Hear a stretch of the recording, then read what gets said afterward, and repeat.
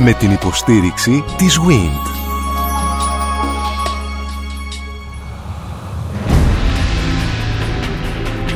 Γνωρίζοντας την ιστορία μας, τα 1000 χρόνια της Βυζαντινής Αυτοκρατορίας. Μια σειρά ραδιοφωνικών εκπομπών στον Sky 100,3. Το να εξιστορείς μια ιστορία 10 αιώνων με παραπομπές στο σήμερα έχει και ενδιαφέρον, αλλά πρωτίστως σου δίνει την δυνατότητα να κατανοήσεις μια περίοδο για την οποία η γνώση μας δεν είναι επαρκής. Πλούσια η έκφραση, επαρκής θα έλεγα ότι είναι εντελώς στα στοιχειώδη. Δίνεται λοιπόν η ευκαιρία μέσα από αυτές τις εκπομπές του Sky 100,3 να γνωρίσουμε την δυτική και ανατολική ρωμαϊκή αυτοκρατορία, αυτήν την αυτοκρατορία με το ανατολικό και το δυτικό της σκέλος, που κάποια στιγμή το ανατολικό σκέλος υπερκέρασε το δυτικό ή το δυτικό απεκόπη από το ανατολικό και που στη συνέχεια εμείς την ξέρουμε ως ιστορία του Βυζαντίου, να τη γνωρίσουμε, κυρίες και κύριοι, αναλυτικά. Όχι μόνο στο σκέλος της πολιτικής διακυβέρνησης ή στον ρόλο της Εκκλησίας, όπου συχνά μας αφήνει η στεγνή ιστορία, αλλά ακούγοντας τους συνομιλητές μας αντιλαμβανόμαστε πώς ήταν ο τρόπος ζωής ή πώς ήταν οι συνήθειες των ανθρώπων, η διαβίωση σε αυτά τα 1000 χρόνια, σε αυτούς τους 10 αιώνες που αφηγούμαστε εδώ μέσα από αυτές τις εκπομπές. Στο ραδιοθάλαμο και αυτήν την Κυριακή μαζί μας η κυρία Κατερίνα Νικολάου. Να αρχίσω από την κυρία της συντροφιάς μας. Είναι καθηγήτρια στην Φιλοσοφική Σχολή του Εθνικού και Καποδιστριακού Πανεπιστημίου Αθηνών στο τμήμα Ιστορίας Αρχαιολογίας. Κυρία Νικολάου, καλημέρα σας και ευχαριστώ πολύ. Μαζί μας ο κύριος Χρήστος Αραμπατζής, καθηγητής στη Θεολογική Σχολή του Αριστοτελείου Πανεπιστημίου Θεσσαλονίκης. Κύριε Αραμπατζή, καλημέρα σας. Ο κύριος Βασίλειος Κουκουσάς, καθηγητής στη Θεολογική Σχολή του Αριστοτελείου Πανεπιστημίου. Κύριε Κουκουσά, καλημέρα σας. Ευχαριστώ. Καλή σας ημέρα. Ο κύριος Ανδρέας Γκουτζιοκώστας, καθηγητής στη Φιλοσοφική Σχολή του Ιδίου Πανεπιστημίου, δηλαδή του Αριστοτελείου Πανεπιστημίου Θεσσαλονίκης. Κύριε Γκουτζιοκώστα, καλημέρα σας. Καλημέρα σας. Λοιπόν, νομίζω κύριε Κουκουσά θα πάρετε εσείς το λόγο. Εγώ έθεσα ένα μάλλον προβοκατόρικο ερώτημα για το εάν ήταν θεοκρατική η κοινωνία, το καθεστώς το Βυζαντινό. Ίσως να μην απαντάτε τώρα. Όταν λέω τώρα, στην εκπομπή μας είμαστε στον 5ο αιώνα μετά Χριστόν. Άρα με τα δεδομένα ίσως αυτής της περίοδου, κύριε Ραμπατζή, να μην μπορούμε να δώσουμε απάντηση ακόμη ή να την αφήσουμε την απάντηση να βγει εξελικτικά όπως συνεχίζεται η κουβέντα. Θεωρώ ότι είναι νωρίς ακόμα να φτάσουμε στο σημείο να μιλήσουμε για την έννοια της θεοκρατίας στο Βυζάντιο, που ποτέ το Βυζάντιο δεν το αποδέχθηκε σαν Βυζάντιο αυτό το πράγμα, και θα το δούμε πώς αυτή σαν ιδέα σιγά σιγά ή πραγματώνεται ή υπάρχει άρνηση αυτής της πραγματικότητας. Είμαστε στα ίδια τα κείμενα σε μια πιο ύστερη εποχή. Ναι, πάντως η αμάθεια ή η ημιμάθεια για αυτή την ιστορική περίοδο, κυρία Νικολάου, μας φαίνει σε μια θέση να απαντούμε μονολεκτικώς. Έλα μωρή Βυζαντινή, ένα θεοκρατικό κράτος. Ήταν κάτι σαν το Ιράν εκεί με τον Αγιατολάχ Πατριάρχη και το λύνουμε το θέμα. Νομίζω όμως ότι ήδη στις εκπομπές που έχουν προηγηθεί υπάρχουν τα στοιχεία εκείνα που βοηθούν τους ακροατές να αποκρισταλώσουν και οι ίδιοι την άποψή τους για το θέμα. Εμείς δίνουμε αυτά που τους χρειάζονται για να καταλάβουν αν ήταν ή δεν ήταν το Βυζάντιο θεοκρατικό και πιστεύω ότι στην πρόοδο των εκπομπών θα έχουν καταλήξει και οι ίδιοι. Κύριε Κουκουσά, θέλετε να δώσετε απάντηση στο αν είναι θεοκρατικό το καθεστώς? Κοιτάξτε, θεοκρατικό με την έννοια που εννοούμε ότι η θεοκρατία δεν ήταν ποτέ.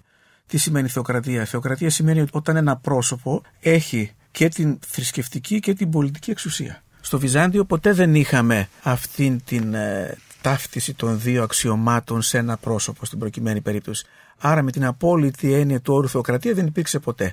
Από εκεί πέρα θεωρώ και πολύ σωστά το έθεσε το θέμα η κυρία Νικολάου, από αυτά που υπόθηκαν και από αυτά που θα υποθούν, νομίζω καθίσταται πολύ σαφές το ποια είναι η θέση του αυτοκράτορα, ποια είναι η θέση των πατριαρχών, αλλά δεν είναι ίδια. Κατά περίοδους αλλάζει. Οπότε νομίζω θα ήταν καλύτερα στο θέμα αυτό επιμέρους να απαντήσουμε μετά την ολοκλήρωση, γιατί κατά περιόδους είναι και διαφορετική αυτή η σχέση η οποία αναφέρθηκε. Κύριε Κουτσεκώστα, παρακαλώ, κλείζουμε με την παρέμβασή σας ως προς το θέμα που θίξαμε προηγουμένως. Στην ουσία, μεταβαίνουμε από τον ευεργετισμό, θα εξηγήσω ποιο φαινόμενο είναι, στη χριστιανική φιλανθρωπία.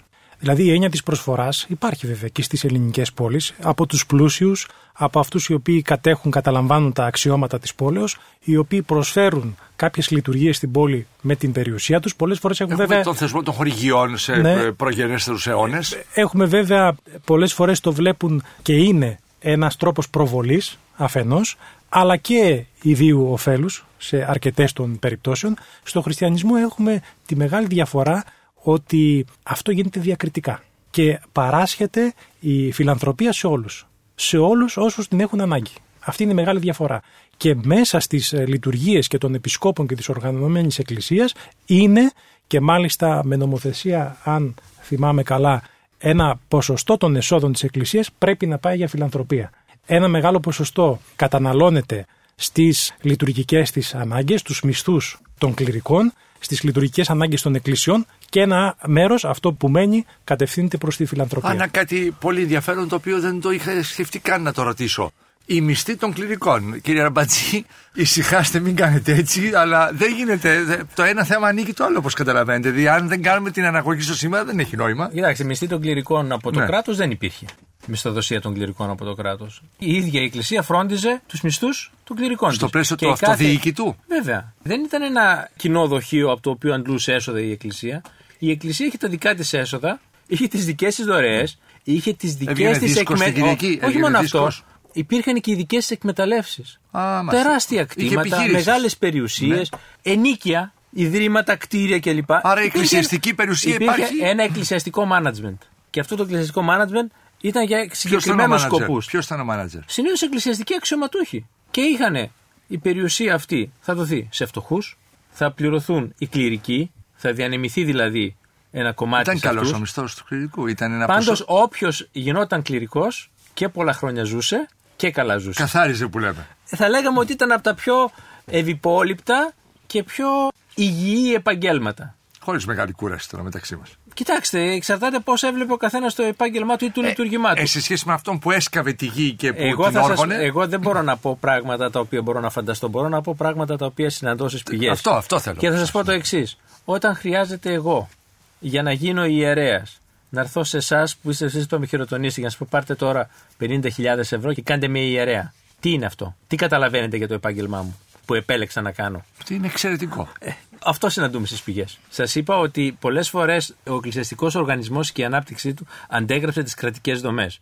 Αυτό ήταν, όπως μας είχε πει ο κύριος Γουζιοκώστας σε προηγούμενες εκπομπές, οι υπάλληλοι κρατικοί, ξέροντας ότι θα αποκτήσουν πλούτο μέσα από συγκεκριμένες θέσεις, πλήρωναν για να γίνουν. Στην αρχή αυτοί που γινόταν οι ιερείς, ξέρετε, και επίσκοποι, έδιναν όλη την περιουσία τους, προσέφεραν τα πάντα, δεν είχαν τίποτα. Δεν περίμεναν κάτι για τον εαυτό τους. Αλλά σιγά σιγά όταν εξαπλώθηκε ο χριστιανισμός και όταν έχουμε μια ραγδαία πλέον ανάγκη από κληρικούς, αρχίζουν να χειροτονούνται κληρικοί και να γίνονται επίσκοποι, άνθρωποι οι οποίοι δεν άξιζαν να γίνουν κληρικοί, ούτε άξιζαν να γίνουν επίσκοποι.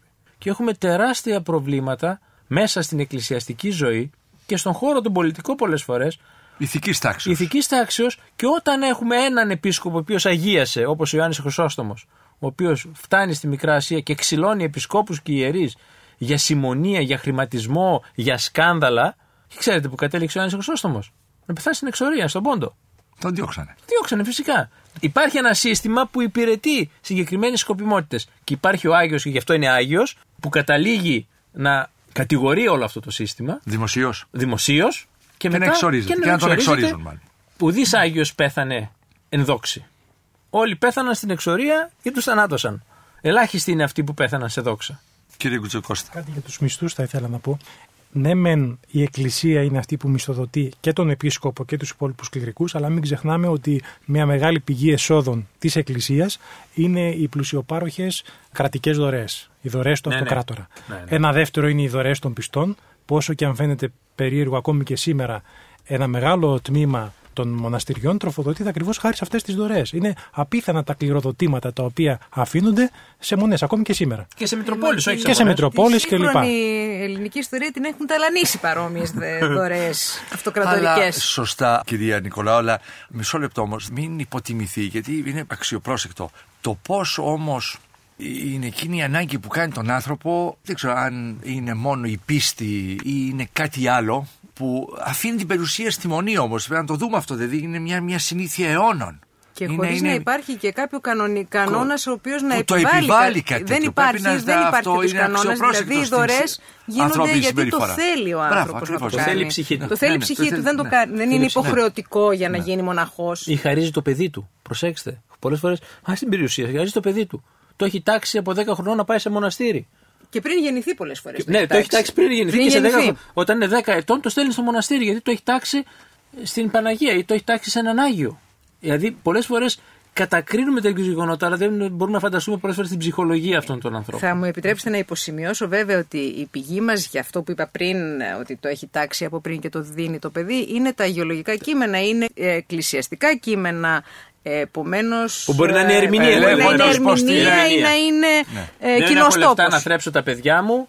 Το έχω τάξει στην Παναγία ή το έχω τάξει στον τάδε Άγιο. Το στέλνω στο μοναστήρι και έτσι από τα 10 παιδιά που έχω, τα 5 τα έχω διασπείρει. Διατηρείτε την επιφύλαξή σας ως προς αυτό που διαβάζετε συνεπώς, επειδή έχει μια ταυτότητα η πηγή αυτή. Ψάξτε να βρει την επαλήθευση. Ναι, κύριε Κουτσοκώστα. Πάντως, χωρίς την αυτοκρατορική πατρονία, που συνίσταται είτε σε δωρεές, οι οποίες είναι συνήθως κτηματικές και τις εκμεταλλεύεται μετά η Εκκλησία, τις διαχειρίζεται.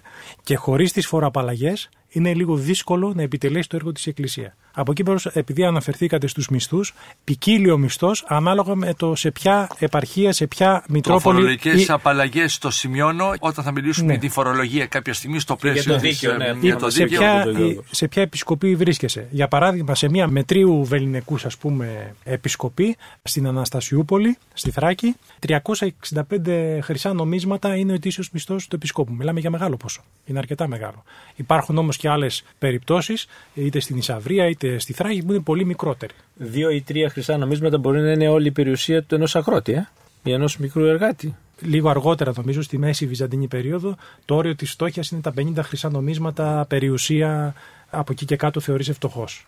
Να πω κάτι, ότι οι περισσότεροι ιερείς οι οποίοι ήταν στην επαρχία σε απομακρυσμένες περιοχές αντιμετώπιζαν πρόβλημα επιβίωσης και στην ουσία κάλυπταν το εισόδημά τους ασχολούμενοι με αγροτικές ή άλλες καλλιέργειες στην προκειμένη περίπτωση. Να τονίσουμε ότι αυτό το γεγονός που υπόθηκε προηγουμένως και ακούστηκε η λέξη συμμονία, συμμονία είναι η εξαγορά εκκλησιαστικών θέσεων καταβάλλοντας χρήματα, και είναι ένα στοιχείο και ένα γεγονός το οποίο συχνά οι κανόνες καταδικάζουν, το οποίο σημαίνει ότι παρά την προσπάθεια της Εκκλησίας να αποφευχθεί, είναι ένα γεγονός το οποίο επαναλαμβάνεται και γι' αυτό έχουμε συχνές καταδίκες. Και άρα το λειτουργήμα του ιερέα ή το επάγγελμα του ιερέα είναι κάτι επικερδές. Είναι κάτι που προσφέρει κέρδος σε αυτόν που το ασκεί. Από την άλλη, βέβαια, να μην το γενικεύσουμε και να αντιληφθούμε ότι υπάρχουν πάρα πολλοί ιερείς, όπως και σήμερα φαντάζομαι, να κάνουμε και μια σύνδεση με το παρόν, οι οποίοι αισθάνονται το λειτουργήμα το οποίο κάνουν, βιώνουν αυτό το οποίο πραγματικά κάνουν. Έχουμε και τη Βυζαντινή περίοδο, αλλά και σήμερα κληρικούς οι οποίοι ζουν μετά το λειτουργικό καθήκον, πηγαίνουν στα διάφορα ιδρύματα, εργάζονται το πρωί μέχρι το βράδυ, που λέγατε.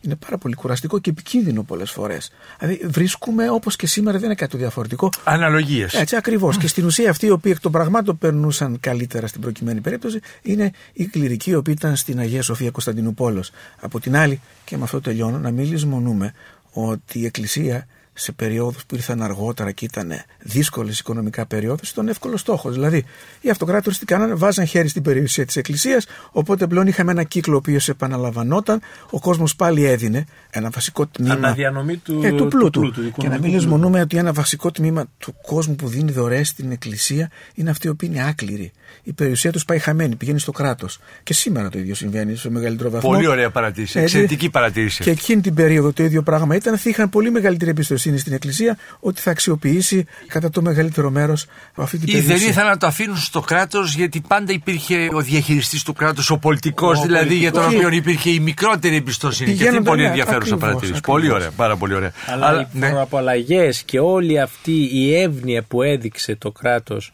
προς τη χριστιανική εκκλησία είναι έτσι ο μεγαλύτερος παράγοντας της αύξησης του πλούτου της Εκκλησίας και κατόπιν και της διαχείρισης. Και να μην ξεχνούμε και άλλη μια περίοδο ότι έχουμε άλλα 400 χρόνια υποδούλωση στους Οθωμανούς, άρα πού θα το αφήσεις στο Οθωμανικό κράτος, άρα είναι προτιμότερο να το αφήσεις. Το θεοκρατικό Οθωμανικό κράτος σεβάστηκε την περιουσία των εκκλησιαστικών και όχι των πολιτικών πραγμάτων. Άρα ο χριστιανός αφήνει την περιουσία στο μοναστήρι. Τώρα, κύριε Κουκουσά, είναι κάτι που πρέπει να το πούμε εδώ και 2 εβδομάδες, ότι δηλαδή υπάρχει ένα νομοθετικό έργο, γελάω συγγνώμη, αλλά επειδή το ένα θέμα μας γεννά το άλλο, υπάρχει ένα νομοθετικό έργο του μεγάλου... και του μεγάλου Θεοδοσίου, του Δευτέρου. Πριν πούμε για το θέμα του Θεοδοσίου, φαντάζομαι θα αναφερθεί. Κατάργηση των Ολυμπιακών Αγώνων πότε είναι? Είναι 392-93-94 κάπου εκεί. Είναι το Μέγας Θεοδόσιος. Ναι, πρέπει να το πούμε και αυτό. Δεν έχουμε ακριβή χρονολογία, αλλά στην ουσία προηγούνται 2 διατάγματα άλλα, το 390 και το 391, τα οποία καθιστούν εκ των πραγμάτων την ορθόδοξη χριστιανική πίστη ως την επίσημη πλέον πίστη της Βυζαντινής Αυτοκρατορίας και σαν συνέχεια και συνέπεια των διαταγμάτων αυτών, έρχεται τα οποία θεωρούσαν ως συνδεδεμένα με την ιδεολογική. Κλείνονται μεγάλα ιερά. Δηλαδή εκείνη η περίοδος που λειτουργήσε έτσι σαν, πώς να το πω, μεταβατική. Όχι ακριβώς, ότι ήταν μια τελευταία έκλαμψη της εθνικής θρησκείας με τον Ιουλιανό, τον ονομαζόμενο από τους ιστοριογράφους χριστιανούς ονομάστηκε παραβάτης. Ναι, σωστά, από τον Ιουλιανό λοιπόν. Κλείνει πια τώρα με την περίοδο του Θεοδοσίου, δηλαδή ό,τι είχε απομείνει, τερματίζει με τον Θεοδόσιο. Χωρίς να το πούμε με απόλυτο τρόπο. Δεν εξαλείφονται οι ειδωλολάτρες. Οι ειδωλολάτρες υπάρχουν και σε μεταγενέστερες εποχές. Επί Ιουστινιανού υπάρχουν ειδωλολάτρες. Και το 10ο αιώνα στην Πελοπόννησο είναι ειδική περίπτωση. Δεν αλλάζουν οι Πελοποννήσιοι. Ακριβώς. Δεν εξαλείφεται ακόμα ο χριστιανισμός. Άλλωστε δεν νομίζω ότι. Η ειδωλολατρία, αλλά δεν νομίζω ότι και με ένα διάταγμα μπορεί μια θρησκεία να αλλάξει τη μια μέρα στην άλλη.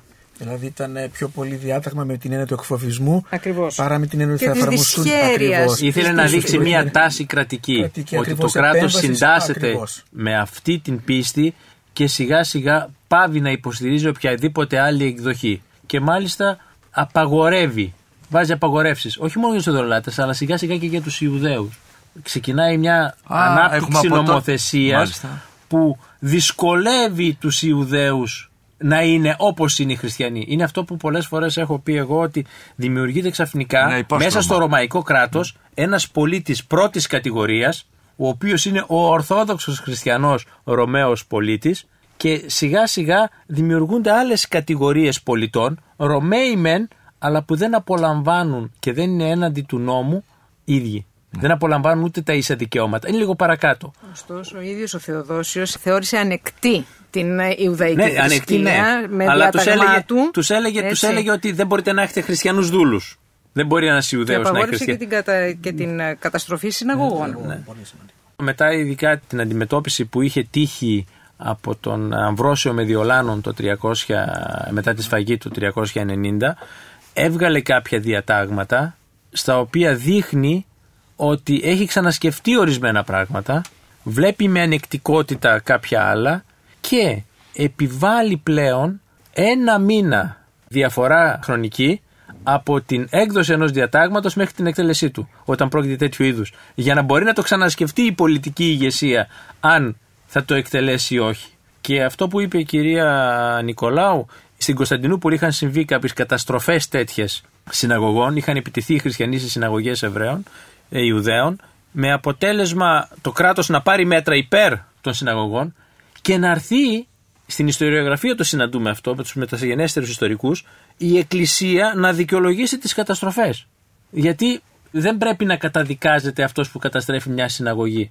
Έτσι το συναντούμε στους ιστορικούς κυρίως του 5ου και του 6ου αιώνα, που δεν μας αρέσει να το διαβάζουμε, αλλά αποτελεί μια πραγματικότητα. Ορίστε, κύριε Γκουτσιο Κώστα. Εγώ θα ήθελα να πω λίγο και την αντίθετη πλευρά, μια και αναφερθήκαμε πριν στα οικονομικά της Εκκλησίας και στο πώς πραγματικά χορηγεί πλουσιοπάροχα η κρατική διοίκηση, προνόμια, εκτήματα κλπ. Από την άλλη, βλέπουμε ότι αξιοποιεί η πολιτεία τους επισκόπους, τους εκκλησιαστικούς άνδρες, για να τους χρησιμοποιήσει στη διοίκηση. Για παράδειγμα, τους χρησιμοποιεί ως ένα ελεγκτικό μέσο, μια και έχουν την ηθική υπεροχή έναντι των άλλων, ως ελεγκτικό μέσο για τους επαρχιακούς διοικητές. Αναλαμβάνουν μια σειρά από λειτουργίες. Τους χορηγεί το δικαίωμα της αουντιέντια επισκοπάλης που ξεκινάει ήδη από τον Μεγάλο Κωνσταντίνο, δηλαδή να μπορούν 2 διάδικοι να επιλύσουν τη διαφορά τους ενώπιον του επισκόπου, εφόσον βέβαια και οι 2 το θέλουν, διότι είναι ένα αξιοσέβαστο, ένα σεβαστό πρόσωπο. Δηλαδή αρχίζει σιγά σιγά στο πλαίσιο της πόλης, μέσω και της κρατικής βέβαια παρέμβασης, να αποκτά έναν διαφορετικό ρόλο ο επίσκοπος, ο οποίος ρόλος βέβαια είναι καθολικά αποδεκτός. Με αποτέλεσμα να υποκαταστήσει από ένα σημείο και μετά τις παλαιότερες αρχές της αυτόνομης πόλης και να είναι ένας, θα λέγαμε, βραχίωνας κατά κάποιο τρόπο της αυτοκρατορικής εξουσίας. Θέλω να τονίσω δηλαδή το αλληλένδετο αυτών των πραγμάτων. Πόσο ένας αξιοποιεί τον άλλο, δηλαδή έχει 2 πλευρές το νόμισμα. Είναι δικαιοσύνη τότε και πώς αυτή ασκείται, πώς είναι, κύριε Μπιτζουκώστα?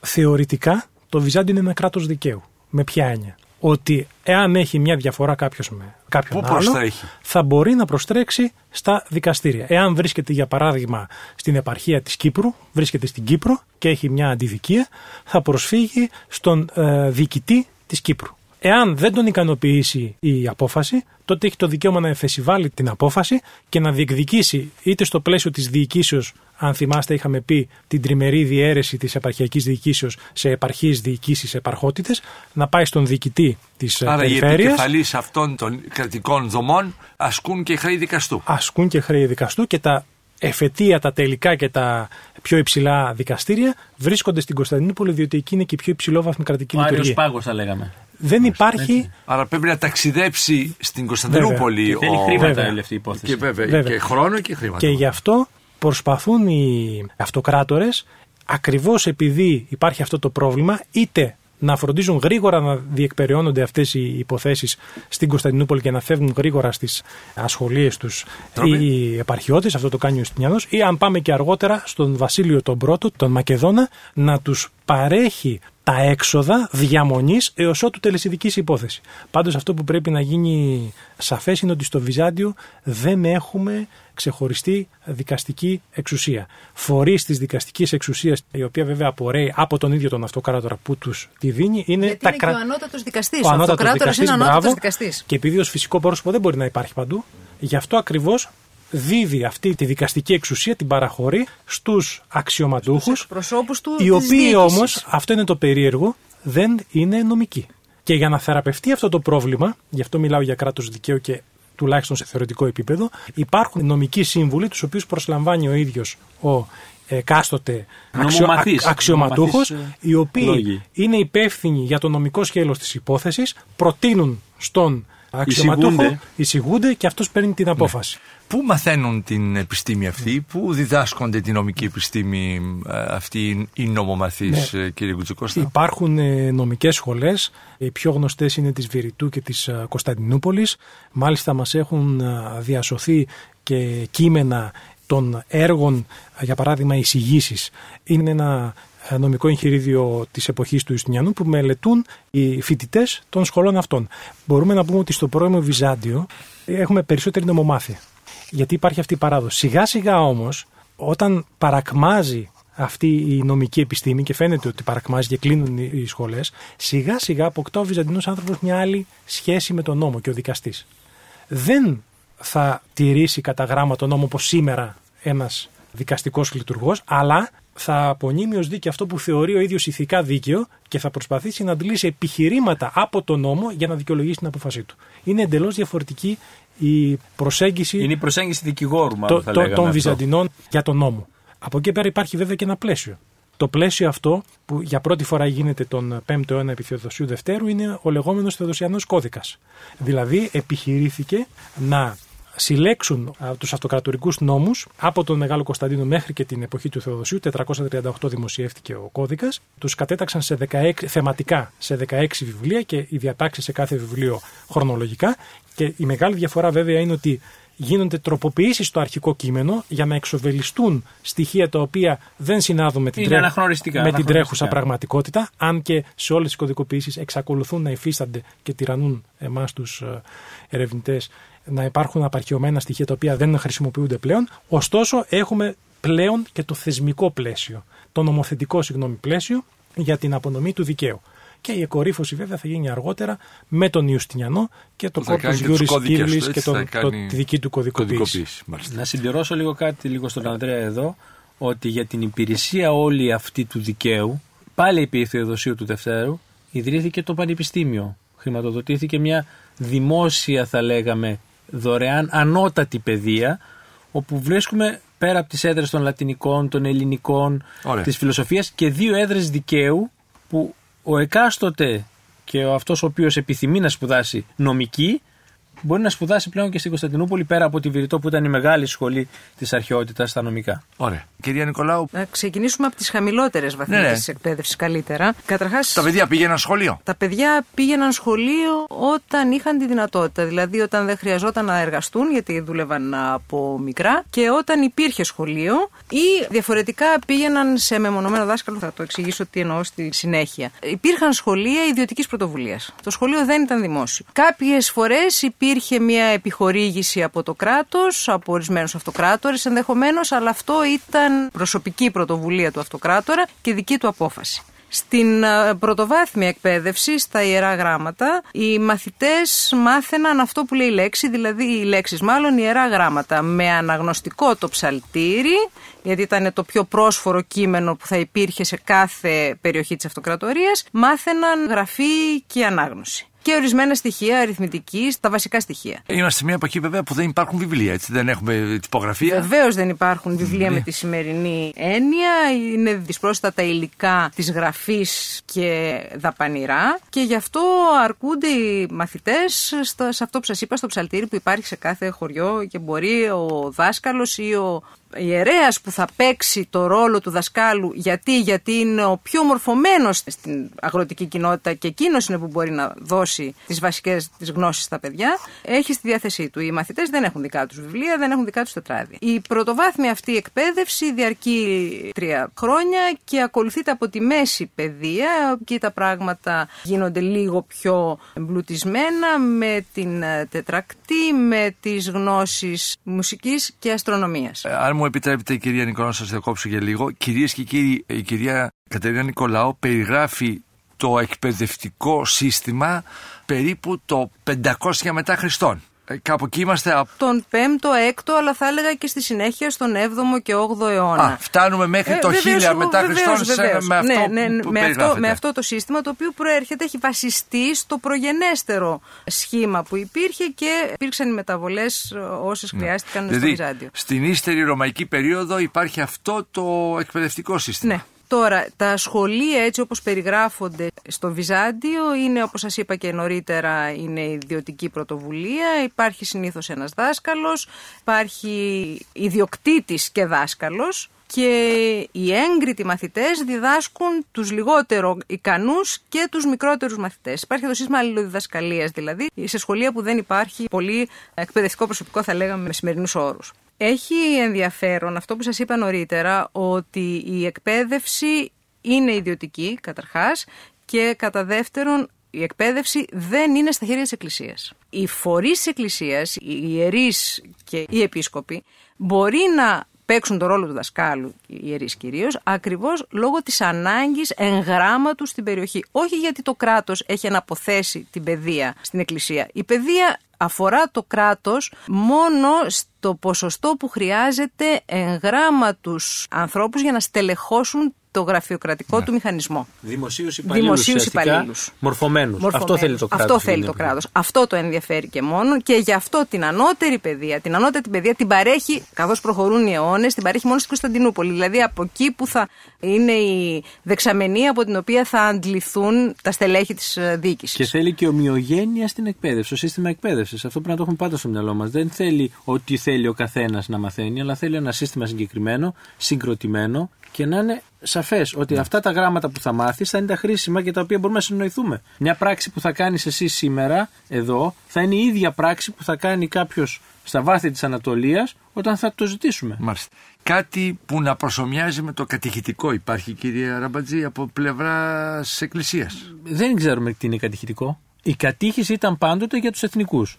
Δεν έχουμε κατηχητικό με την έννοια του κατηχητικού. Έχουμε το κήρυγμα μέσα στην Εκκλησία. Έχουμε την κατήχηση για όλους τους νεοφώτιστους οι οποίοι θέλουν να γίνουν χριστιανοί. Αλλά αυτό δεν συνιστά εκπαιδευτικό σύστημα. Όχι, σε καμιά περίπτωση. Συναντούμε σε αρκετά κείμενα του Μεγάλου Βασιλείου μία τάση να δημιουργηθούν κάποιες δομές γύρω από την επισκοπή του, μέσα στην εκκλησία του δηλαδή, οι οποίες θα αναλάβουν το έργο της επιμόρφωσης του κλήρου, να τους βοηθήσουν να μάθουν περισσότερα γράμματα. Πώς γινόταν τότε ένας άνθρωπος παπάς? Κοιτάξτε, την εποχή που μιλάμε, τον 4ο αιώνα, 4ο και 5ο αιώνα, ή τον προσέγγιζε ένας επίσκοπος κάποιον και του ζητούσε να γίνει ιερέας.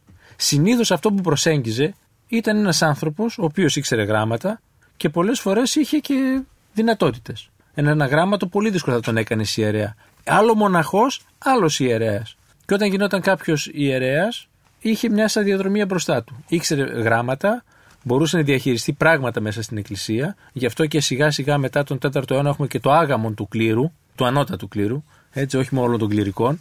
Γιατί απλά διαχειριζόταν τεράστιες περιουσίες, πολλά ζητήματα που όταν εμπλεκόταν οικογενειακά θέματα, πολλές φορές υπήρχε μια συμπλοκή και έβγαιναν προς τα έξω πράγματα που δεν ήταν συμβατά με την εικόνα του επισκόπου ως ποιμένα και πατέρα ενός ολόκληρου ποιμνίου. Άρα υπάρχουν και πρακτικά ζητήματα να οριστεί άγαμος ο... Αλλά η παιδεία δεν είναι, αυτό συμφωνώ απόλυτα με την κυρία Νικολάου, ότι έχει έναν εκκλησιαστικό χαρακτήρα η παιδεία για τους εκκλησιαστικούς παράγοντες και τα εκκλησιαστικά στελέχη.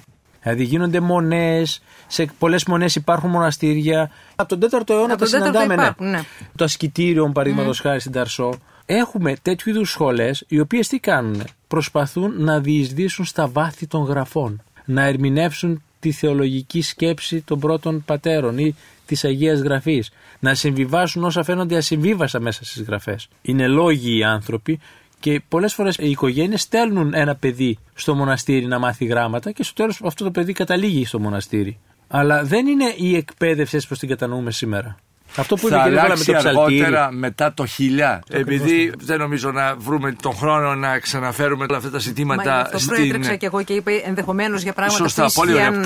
Καλά κάνετε κυρία Νικολάου. Αυτό που πρέπει να κρατήσουμε είναι ότι πράγματι η παιδεία κινείται σε ιδιωτικό πλαίσιο. Και κατά κανόνα όποιος έχει χρήματα και μπορεί να προσλάβει κάποιον δάσκαλο. Μέχρι την κατάκτηση. Αυτό είναι μέχρι το τέλος, αλλά πρέπει να αναφερθούν κάποιες προσπάθειες οι οποίες έγιναν από την πλευρά του κράτους, απόπειρες δημιουργίας κρατικών σχολών που οι απόφοιτοι τους θα απορροφώνται στις κρατικές δομές. Ναι. Μία τέτοια απόπειρα. Μια σχολή δημόσιας διοίκησης. Ναι, μία τέτοια σχολή έχουμε που θα μπορούσε να υποθεί ότι είναι σχολή δημόσιας διοίκησης, όμως και αυτή πρόκειται για την περίφημη νομική σχολή του Κωνσταντίνου Μονομάχου, η οποία όμως και αυτή ήταν τόσο βραχύβια και δεν ξέρουμε το αποτέλεσμά της. Έχει σωθεί όμως ο ιδρυτικός της νόμος, που μέσα ακριβώς λέει ότι στόχος της, άσχετα αν αυτό δεν επιτεύχθη, και αυτό ίσως είναι για πρώτη φορά τόσο συγκροτημένα και τόσο έτσι έχει τεθεί από την πολιτεία, ότι στόχος ακριβώς είναι η παροχή νομικής παιδείας και όλα εκείνα τα εφόδια που είναι απαραίτητα προκειμένου οι απόφοιτοι της, οι οποίοι ρίστο εμπαρόδο χρησιμοποιούν τη βιβλιοθήκη με την οποία έχει πυρικοδοτηθεί το συγκεκριμένο ίδρυμα, έχουν ως προορισμό τον κρατικό μηχανισμό. Ναι. Όταν η Δύση, δηλαδή μετά τους πρώτους αιώνες, μετά το 1000, λειτουργεί πανεπιστήμια, η Αυτοκρατορία έχει τα δικά της στην Κωνσταντινούπολη. Έχει κυρίως αυτά τα ιδιωτικά σχολεία και θεωρείται ότι ακόμη και αυτό το πανεπιστήμιο σε εισαγωγικά, όπως είπα τώρα, η κρατική σχολή, ότι πιθανότατα προέρχεται, είναι και μία άποψη στην έρευνα, προέρχεται από ένα ιδιωτικό σχολείο που απολαμβάνει τις κρατικές. Συνιστά υστέρηση σε σχέση με τη Δύση ή όχι, τι νομίζετε? Τον 10ο αιώνα και τον 11ο. Έχω ανοίξει το εύρος, δηλαδή το γεγονός ότι. Οι πρώτοι διδάξαντες είμαστε εμείς. Το 10ο και τον 11ο δεν υπάρχουν. Οι πρώτοι διδάξαντες είμαστε εμείς από τον 5ο αιώνα με το πανδιδακτήριο, αλλά στη συνέχεια έχω την αίσθηση ότι πραγματικά μετά τον 11ο αιώνα. Ναι, μετά υστερούμε. Υστερούμε, δηλαδή τώρα τα αξιολογούμε το σύνολο της Αυτοκρατορίας, έτσι μην παρεξηγηθούμε. Προφανώς. Η έννοια του πανεπιστημίου, όπως ιδρύθηκαν στις Ιταλικές πόλεις, δεν υπήρξε στο Βυζάντιο ή δεν πρόλαβε να υπάρξει. Εγώ θέλω να πω το εξής, κύριε Νικολάου. Εκεί ακριβώς η παιδεία, θα βάλω σε εισαγωγικά, είναι θεοκρατική. Γιατί τον 11ο αιώνα με τον Μιχαήλ Ψελών, με τον Ιωάννη Ιταλό κλπ. Όλη αυτή η προσπάθεια να δοθεί ένας ανθρωπιστικός χαρακτήρας στην παιδεία, να αναπτυχθούν και άλλες μορφές επιστήμης κλπ. Βλέπουμε ότι σκόνταψε σε μια προσπάθεια της εκκλησιαστικής διοίκησης να ορίσει τα πλαίσια της παιδείας, των στόχων, των σκοπών και των μεθόδων.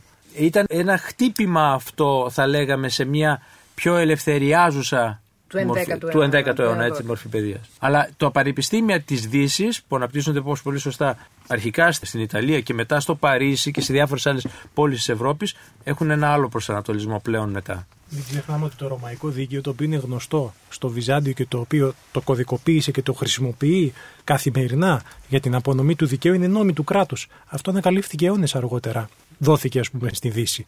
Δεν θα ήθελα να μπούμε σε μια τέτοια σύγκριση, ας πούμε, διότι έχουν γίνει και σοβαρές προσπάθειες. Έχουν γίνει προσπάθειες από την σχολή του Βάρδα, έχουν γίνει προσπάθειες για κρατικές σχολές. Τώρα μιλάμε ανωτέρας βαθμίδας, επί Κωνσταντίνου Πορφυρογεννήτου. Υπάρχει δηλαδή μια τέτοια παράδοση, αλλά κατά βάση Είναι ιδιωτική η παιδεία. Γι' αυτό στην αρχή μίλησα για μεμονωμένα παραδείγματα αυτοκρατόρων που ενίσχυσαν την εκπαίδευση και φάνηκε σε κάποιους παλαιότερους ερευνητές να έχει δημόσιο χαρακτήρα. Δεν θέλω να φανεί σαν έλλειμμα αυτό που θα πω τώρα, γιατί μπορεί να το ξεχνούσαμε. Στην Αθήνα λειτουργεί μέχρι τον 6ο αιώνα, 5ο-6ο αιώνα. Η φιλοσοφική σχολή. Φιλοσοφική σχολή. Έχουμε όλοι όσοι σπούδασαν από τον 4ο αιώνα και είναι γνωστοί σε εμάς, ο Μέγας Βασίλειος, παραδείγματος χάρη, ο Γρηγόρος ο Θεολόγος, ο Ιουλιανός. Έχουν πάρει κλασική παιδεία. Όχι μόνο κλασική, ιατρική, φυσική, ό,τι μουσική, αριθμητική, τα πάντα, φυσικές επιστήμες, τα σπούδασαν εκεί. Στη Σχολή των Αθηνών. Στη Σχολή των Αθηνών. Δηλαδή πρέπει να σκεφτόμαστε ότι είναι ένας κόσμος αρκετά πολιτισμένος, τεράστιος, όπου εναλλάσσονται τα κέντρα, όπως εναλλάσσονται οι ιεροί τόποι, εναλλάσσονται και τα πνευματικά κέντρα. Στην Αντιόχεια, στην Καπαδοκία, στην Κεσάρια, έχουμε στην Αλεξάνδρεια σχολές τέτοιες. Δηλαδή δεν είναι μόνο κάποια κέντρα μικρά, τον 5ο και τον 6ο αιώνα, έχουμε μια ανάπτυξη όλων αυτών. Οι Άραβες είναι ένα πλήγμα, οι επιδρομές των Αράβων είναι ένα πλήγμα που θα λέγαμε ότι αυτά τα κέντρα μετά, ό,τι παραμένει σαν πνευματική παραγωγή και σαν παιδεία, έχει καθαρά θρησκευτικό χαρακτήρα. Πώς μπορούμε να φανταστούμε αυτές τις πόλεις που είπατε τώρα, ανοίγω άλλη μια παρένθεση, σε σχέση με την Κωνσταντινούπολη, την Αντιόχεια, είπατε την Αλεξάνδρεια. Θα μείνω στην εποχή την οποία μιλάμε, τελειώνουμε τον 5ο αιώνα, μετά το 450 και προσεγγίζουμε την εποχή του Ιουστινιανού το 518, αρχές του 6ου αιώνα. Αυτές οι πόλεις βρίσκονται σε έναν μεγάλο ανταγωνισμό, πολιτικό και πνευματικό. Μεσολάβησαν θρησκευτικά γεγονότα που πιστεύω ότι ο κ. Χρουστάς θα μπορέσει να μας τα πει έτσι με πολύ μεγάλη αναλυτικότητα και θα μας δώσει να καταλάβουμε πώς ξαφνικά το κράτος κατέληξε αυτή η πολιτική του υπέρ του χριστιανισμού να γίνει μπούμεραγκ για τη διάλυσή του. Είναι αυτή η πολιτική που άσκησε ο Μέγας Κωνσταντίνος και ο Μέγας Θεοδόσιος, λέγοντας ότι η επίσημη θρησκεία του κράτους είναι ο χριστιανισμός. Αυτόν τον αιώνα, στα τέλη του 5ου αιώνα και στις αρχές του 6ου, αποτελεί σημείο τριβής και διάσπασης της πνευματικής δομής. Λέγαμε ότι ο Μέγας Κωνσταντίνος και ο Μέγας Θεοδόσιος θέλουν να δώσουν μια πνευματική ομοιογένεια και ταυτότητα στους υπηκόους. Λοιπόν, στα τέλη του 5ου αιώνα, αρχές του 6ου και μετά ακόμα περισσότερο, αυτή η πνευματική ομοιογένεια καταστρέφεται εξαιτίας των θρησκευτικών προβλημάτων που ανακύπτουν εντός της χριστιανικής εκκλησίας, που έχουν σχέση με την ερμηνεία του δόγματος, με την Τρίτη, την Τέταρτη και την Πέμπτη αργότερα Οικουμενική Σύνοδο. Και εκεί παρεμβαίνουν οι αυτοκράτορες, προσπαθούν να ορίσουν την πίστη της εκκλησίας οι ίδιοι με αυτοκρατορικά διατάγματα πλέον. Δεν παίρνουν ένα όρο μια συνόδου να πούνε ότι αυτό είναι η πίστη της εκκλησίας. Εκφράζουν οι ίδιοι με νόμο και γραπτό κείμενο την πίστη, την οποία αυτή πίστη καλούνται να υπογράψουν οι επίσκοποι. Αυτό ήταν κάτι πρωτόγνωρο και έφτασε στο σημείο να προκαλέσει τεράστια προβλήματα, αιματοχυσίες στην Αλεξάνδρεια, αιματοχυσίες στην Αντιόχεια, αιματοχυσίες στην Κωνσταντινούπολη. Είναι η εποχή αυτή η περίοδος, λίγο πριν τον Ιουστινιανό, όπου η Ρώμη, η Αλεξάνδρεια, η Κωνσταντινούπολη και η Αντιόχεια μάχονται μεταξύ τους ως πνευματικά και διοικητικά και πολιτικά κέντρα. Η Ρώμη όχι τόσο ως πολιτική δύναμη, αλλά ως εκφράζουσα μια θρησκευτική αντίληψη η οποία θέλει να αποκτήσει ένα χαρακτήρα οικουμενικότητας, ότι είναι η πρώτη έδρα, ότι είναι η πρώτη επισκοπή, ότι από αυτήν ξεκινούν όλες οι αποφάσεις που αφορούν την Εκκλησία. Η Αλεξάνδρεια ως πραγματικά ένας πνευματικός τόπος όπου γίνονται ζυμώσεις, υπάρχουν όλες οι τάσεις και όλες οι σχολές. Υπάρχει ένα έντονο θρησκευτικό συναίσθημα, ξέρετε, μέσα στους Αιγυπτίους. Εκεί αναπτύχθηκε ο μοναχισμός, εκεί αναπτύχθηκαν πολλές τάσεις, θα λέγαμε, στα όρια των ακροτήτων μέσα στο μοναχισμό και μέσα στην αντίληψη του τι είναι ο Θεός. Υπάρχει η Αντιόχεια, η οποία είναι η πιο προσγειωμένη, η πιο ορθολογικά, θα λέγαμε, τακτοποιημένη, που θέλει τα πράγματα να τα καταλαβαίνω και να τα ερμηνεύω με βάση τη λογική μου. Θα λέγαμε ότι εκπροσωπεί περισσότερο το ελληνικό ορθολογικό πνεύμα η Αντιόχεια. Και υπάρχει η Κωνσταντινούπολη, η οποία είναι μια πόλη η οποία έχει κερδίσει στα χαρτιά τα πάντα και επιδιώκει πλέον αυτά που έχει κερδίσει να τα επιβάλλει. Δεν είναι περίεργο ότι αυτή την εποχή έχουμε για πρώτη φορά τον αυτοκράτορα να στέφεται από τον Πατριάρχη. Δεν έχουμε λίγο αργότερα που αποκαλείται ο ίδιος οικουμενικός, αν και αυτός ο τίτλος χρησιμοποιήθηκε προγενέστερα από άλλον επίσκοπο. Θα μας τα πει ο κ. Χρουστάς. Δεν είναι περίεργο ότι έχουμε τάσεις υποβάθμισης όλων των χαρακτηριστικών των άλλων για να μπορέσει να φανεί η Κωνσταντινούπολη ότι είναι ανώτερη σε πνευματικό επίπεδο, σε πολιτιστικό επίπεδο, στα πάντα. Η Κωνσταντινούπολη θέλει να είναι το κέντρο των πάντων και από εκεί που απορρέουν τα πάντα. Ακόμα αυτή την περίοδο, μέχρι και τον Ιουστινιανό, οι άλλες πόλεις αντιδρούν. Θα πάψουν να αντιδρούν και θα εξαφανιστούν ειδικά μετά τους Άραβες. Κύριε Κουκουσά, έχω και εγώ να σας ρωτήσω έτσι κι αλλιώς. Λοιπόν, ορίστε παρακαλώ. Σε πρώτη φάση θέλω να πω, σε σχέση με αυτά που είπαμε, ότι το μεγαλύτερο μέρος των βιβλιοθηκών εκείνη την εποχή βρισκόταν στα μοναστήρια. Άρα λοιπόν ήταν εύκολο αυτή η γνώση να μεταδοθεί πολύ πιο εύκολα από τις μονές όπου υπήρχαν αντιγραφεία. Υπήρχαν μοναχοί που είχαν ως ειδικό σκοπό την αντιγραφή αρχαιοτέρων κειμένων στην προκειμένη περίπτωση, κλασικών και έχουμε μιλήσει και επί του μοναχισμού για όλα έτσι αυτά. Ακριβώς. Άρα λοιπόν θέλω να το τονίσω και είναι πολύ χαρακτηριστικό. Βέβαια, από την άλλη, υπάρχουν σημαντικές θεολογικές σχολές αυτή την περίοδο στην οποία αναφερόμαστε. Σημαντικότερες είναι της Αλεξάνδρειας και της Αντιόχειας. Υπάρχουν και άλλες όπως της Έδεσσας. Αλλά νομίζω αυτές οι δύο είναι με αυτή την αντιπαλότητα και τη διαφορά την οποία αναφέρθηκε προηγουμένως ο κύριος Αραμπατζή. Και στη συνέχεια θα λέγαμε. Της Μικράς Ασίας. Ναι. Θα λέγαμε ότι επικράτησαν οι απόψεις της θεολογικής σχολής της Αλεξανδρίας, όπου είχε μεγάλες προσωπικότητες όπως ο Πάντενος, ο Οριγένης, οι οποίοι πραγματικά διακόνησαν στην προκειμένη περίπτωση. Ναι. Και πριν πάτε στις συνόδους, σας παρακαλώ πολύ, έχω κρατήσει εγώ ένα ερώτημα, μια που είπαμε προηγουμένως για το ψαλτήρι, που ήταν το πρώτο αναγνωστικό. Πάλι μια παρένθεση, ψαλμοί, αλήθεια, αυτή τη πρώτη περίοδου σε σχέση με όσους θα ακολουθήσουν. Σε ποια φάση είναι? Όχι, όταν λέμε ψαλμούς, το ψαλτήρι είναι συγκεκριμένο εκκλησιαστικό βιβλίο. Μάλιστα. Μιλάμε για το βιβλίο το οποίο έγραψε. Αποδίδεται στο Δαβίδ, βέβαια είναι πολλοί οι συγγραφείς όπως ξέρουμε στην προκειμένη περίπτωση.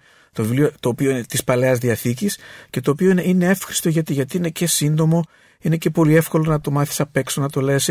Έχει ωραίο πνευματικό περιεχόμενο, ευχάριστο να το απαγγέλεις. Και στη συγκεκριμένη περίοδο. Πραγματικά δηλαδή. Ο Δαβίδ είναι ο άνθρωπος ο οποίος κάνει μια πράξη έτσι, πολύ κακή στην προκειμένη περίπτωση. Στέλνει το στρατηγό του να σκοτωθεί για να του πάρει τη γυναίκα να τη λάβει ως σύζυγο και μετά μετανοώντας φέρεται ότι συνέγραψε αυτούς τους ψαλμούς σε αυτό το ψαλμό. Το ψαλτήρι, ναι, κυρία Νικολάου. Αλλά η γενικότερη ψαλμοδία. Ύμνη λέτε. Σωστά, ύμνη, ακόμη πιο σωστά. Οι ύμνοι είμαστε σε μια εποχή στην οποία αρχίζουν να διαμορφώνονται όσον αφορά τουλάχιστον σε αυτό που λέμε θεία λειτουργία. Οι βασικές λειτουργίες τις οποίες έχουμε είναι του Ιακώβου του Αδελφοθέου, που θεωρείται και παλαιότερη, αποδίδεται στον Ιάκωβο τον Αδελφόθεο. Είναι του Αποστόλου Μάρκου που έχει σχέση με την Αλεξάνδρεια. Είναι του Μεγάλου Βασιλείου και είναι και του Ιωάννου του Χρυσοστόμου. Τελικά μιλάμε για 4ο αιώνα. Αυτή η οποία επικρατεί από όλες και την οποία έχουμε μέχρι σήμερα στην Εκκλησία είναι του Ιωάννου του Χρυσοστόμου, γιατί είναι πιο ευσύνοπτη, πιο κατανοητή και πιο περιεκτική και πιο μικρή σε σχέση με τις υπόλοιπες. Πότε θα ολοκληρωθεί και θα πάρει τη μορφή αυτή που ξέρουμε είναι σήμερα? Αυτή μορφή, λίγο πολύ δεν διαφέρει, είναι η μορφή αυτή την οποία έχουμε. Το τέλος του 4ου, αρχές του 5ου αιώνα έχουν διαμορφωθεί όλα αυτά. Η υμνολογία την οποία θέτετε εσείς είναι κάτι εντελώς διαφορετικό. Αναπτύσσεται κυρίως στις περιοχές της Ανατολής. Η Συρία έχει να μας δώσει πάρα πολλά τέτοια παραδείγματα. Μέσα από τον Αφραάτη και τον Εφραίμ το Σύρο.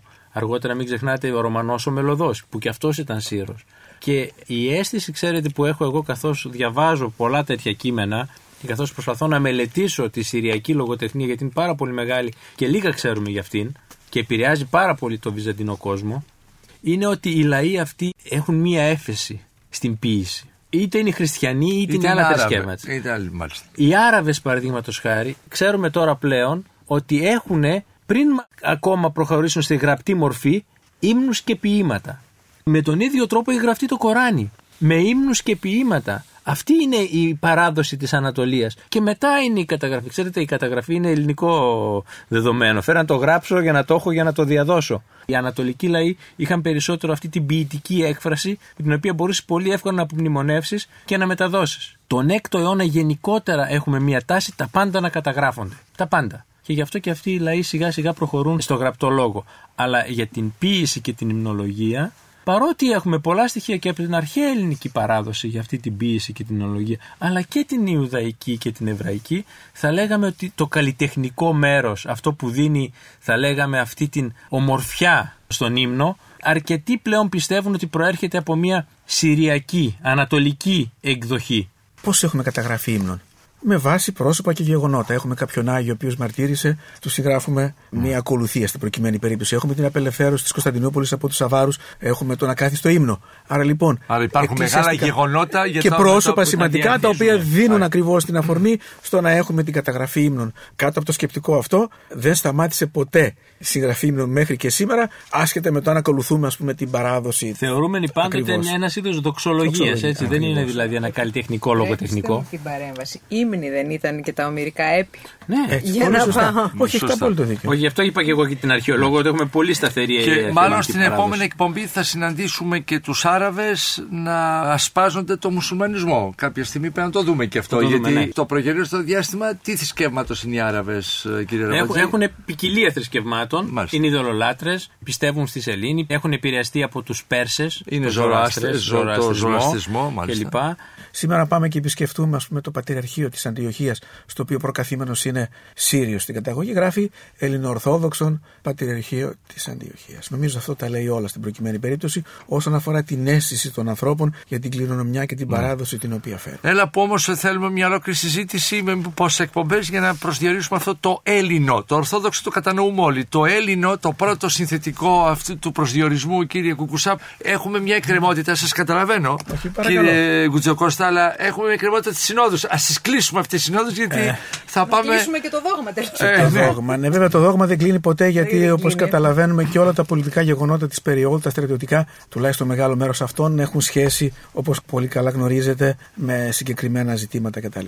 Ναι. Όλα αυτά τα μεγάλα κέντρα που είναι για τα πατριαρχία είναι, όπως σωστά αναφέρθηκε, και γι' αυτό δεν πρέπει να το ξεχνάμε, ελληνιστικές πόλεις. Ναι. Είναι αστικές πόλεις, έχουν μια συγκεκριμένη παράδοση και προσέξτε, με τη μετάθεση του κέντρου βάρους από τη Ρώμη στην Κωνσταντινούπολη αναπτύσσονται ακόμη περισσότερο. Ναι. Διότι το κέντρο μεταφέρεται. Και όταν χάνεται μετά και η Ρώμη, 476 έχουμε την κατάλυση του δυτικού ρωμαϊκού κράτους και περιορίζεται στη Βαλκανική Χερσόνησο η Αυτοκρατορία, τη Μικρά Ασία και την Αίγυπτο, τότε είναι πραγματικά οι τρεις μεγάλες, θα λέγαμε, πόλεις, η Κωνσταντινούπολη, η Αλεξάνδρεια και η Αντιόχεια, και η Αίγυπτος και η Αλεξάνδρεια έχει ακόμη μια πολύ σημαντική συμβολή προς την Κωνσταντινούπολη. Από εκεί διοχετεύεται ο επισιτισμός της Κωνσταντινούπολης, κάτι το οποίο θα διακοπεί αργότερα με τους Άραβες και είναι πολύ σημαντικό. Όταν λέει Ελληνοορθόδοξο Πατριαρχείο, τι εννοεί?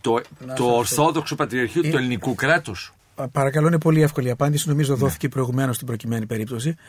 Οι άνθρωποι αυτοί, οι οποίοι στην ουσία δεν είναι ελληνικής καταγωγής, τουλάχιστον τελικά στην ουσία αποδεικνύεται ότι αισθάνονται και είναι προφανώς ελληνικής καταγωγής, με την έννοια πια ότι είναι ενταγμένοι σε μια παράδοση η οποία ξεκινάει, όπως πολύ καλά υπόθηκε, από τα αρχαία ελληνικά χρόνια, από τα ελληνιστικά, συνέχισε στο Βυζάντιο και στην ουσία είναι το ελληνικό πιο, αυτό που υπόθηκε προηγουμένως. Ο ελληνικός πολιτισμός, ο οποίος όμως είναι αποχρωματισμένος από τα θρησκευτικά στοιχεία τα οποία έχει και ο οποίος είναι συνδεδεμένος με το χριστιανικό στοιχείο. Αυτός λοιπόν είναι ο ελληνοορθόδοξος πολιτισμός, τον οποίο πρεσβεύουν αυτοί οι άνθρωποι ότι είναι συνεχιστές στην προκειμένη περίπτωση.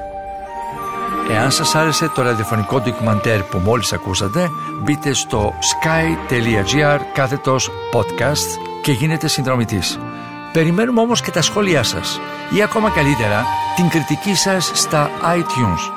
Η δική σας κριτική στα iTunes θα βοηθήσει και άλλους Έλληνες σε όλο τον κόσμο να ανακαλύψουν τα νέα podcast του Sky και να γνωρίσουν την ιστορία μας.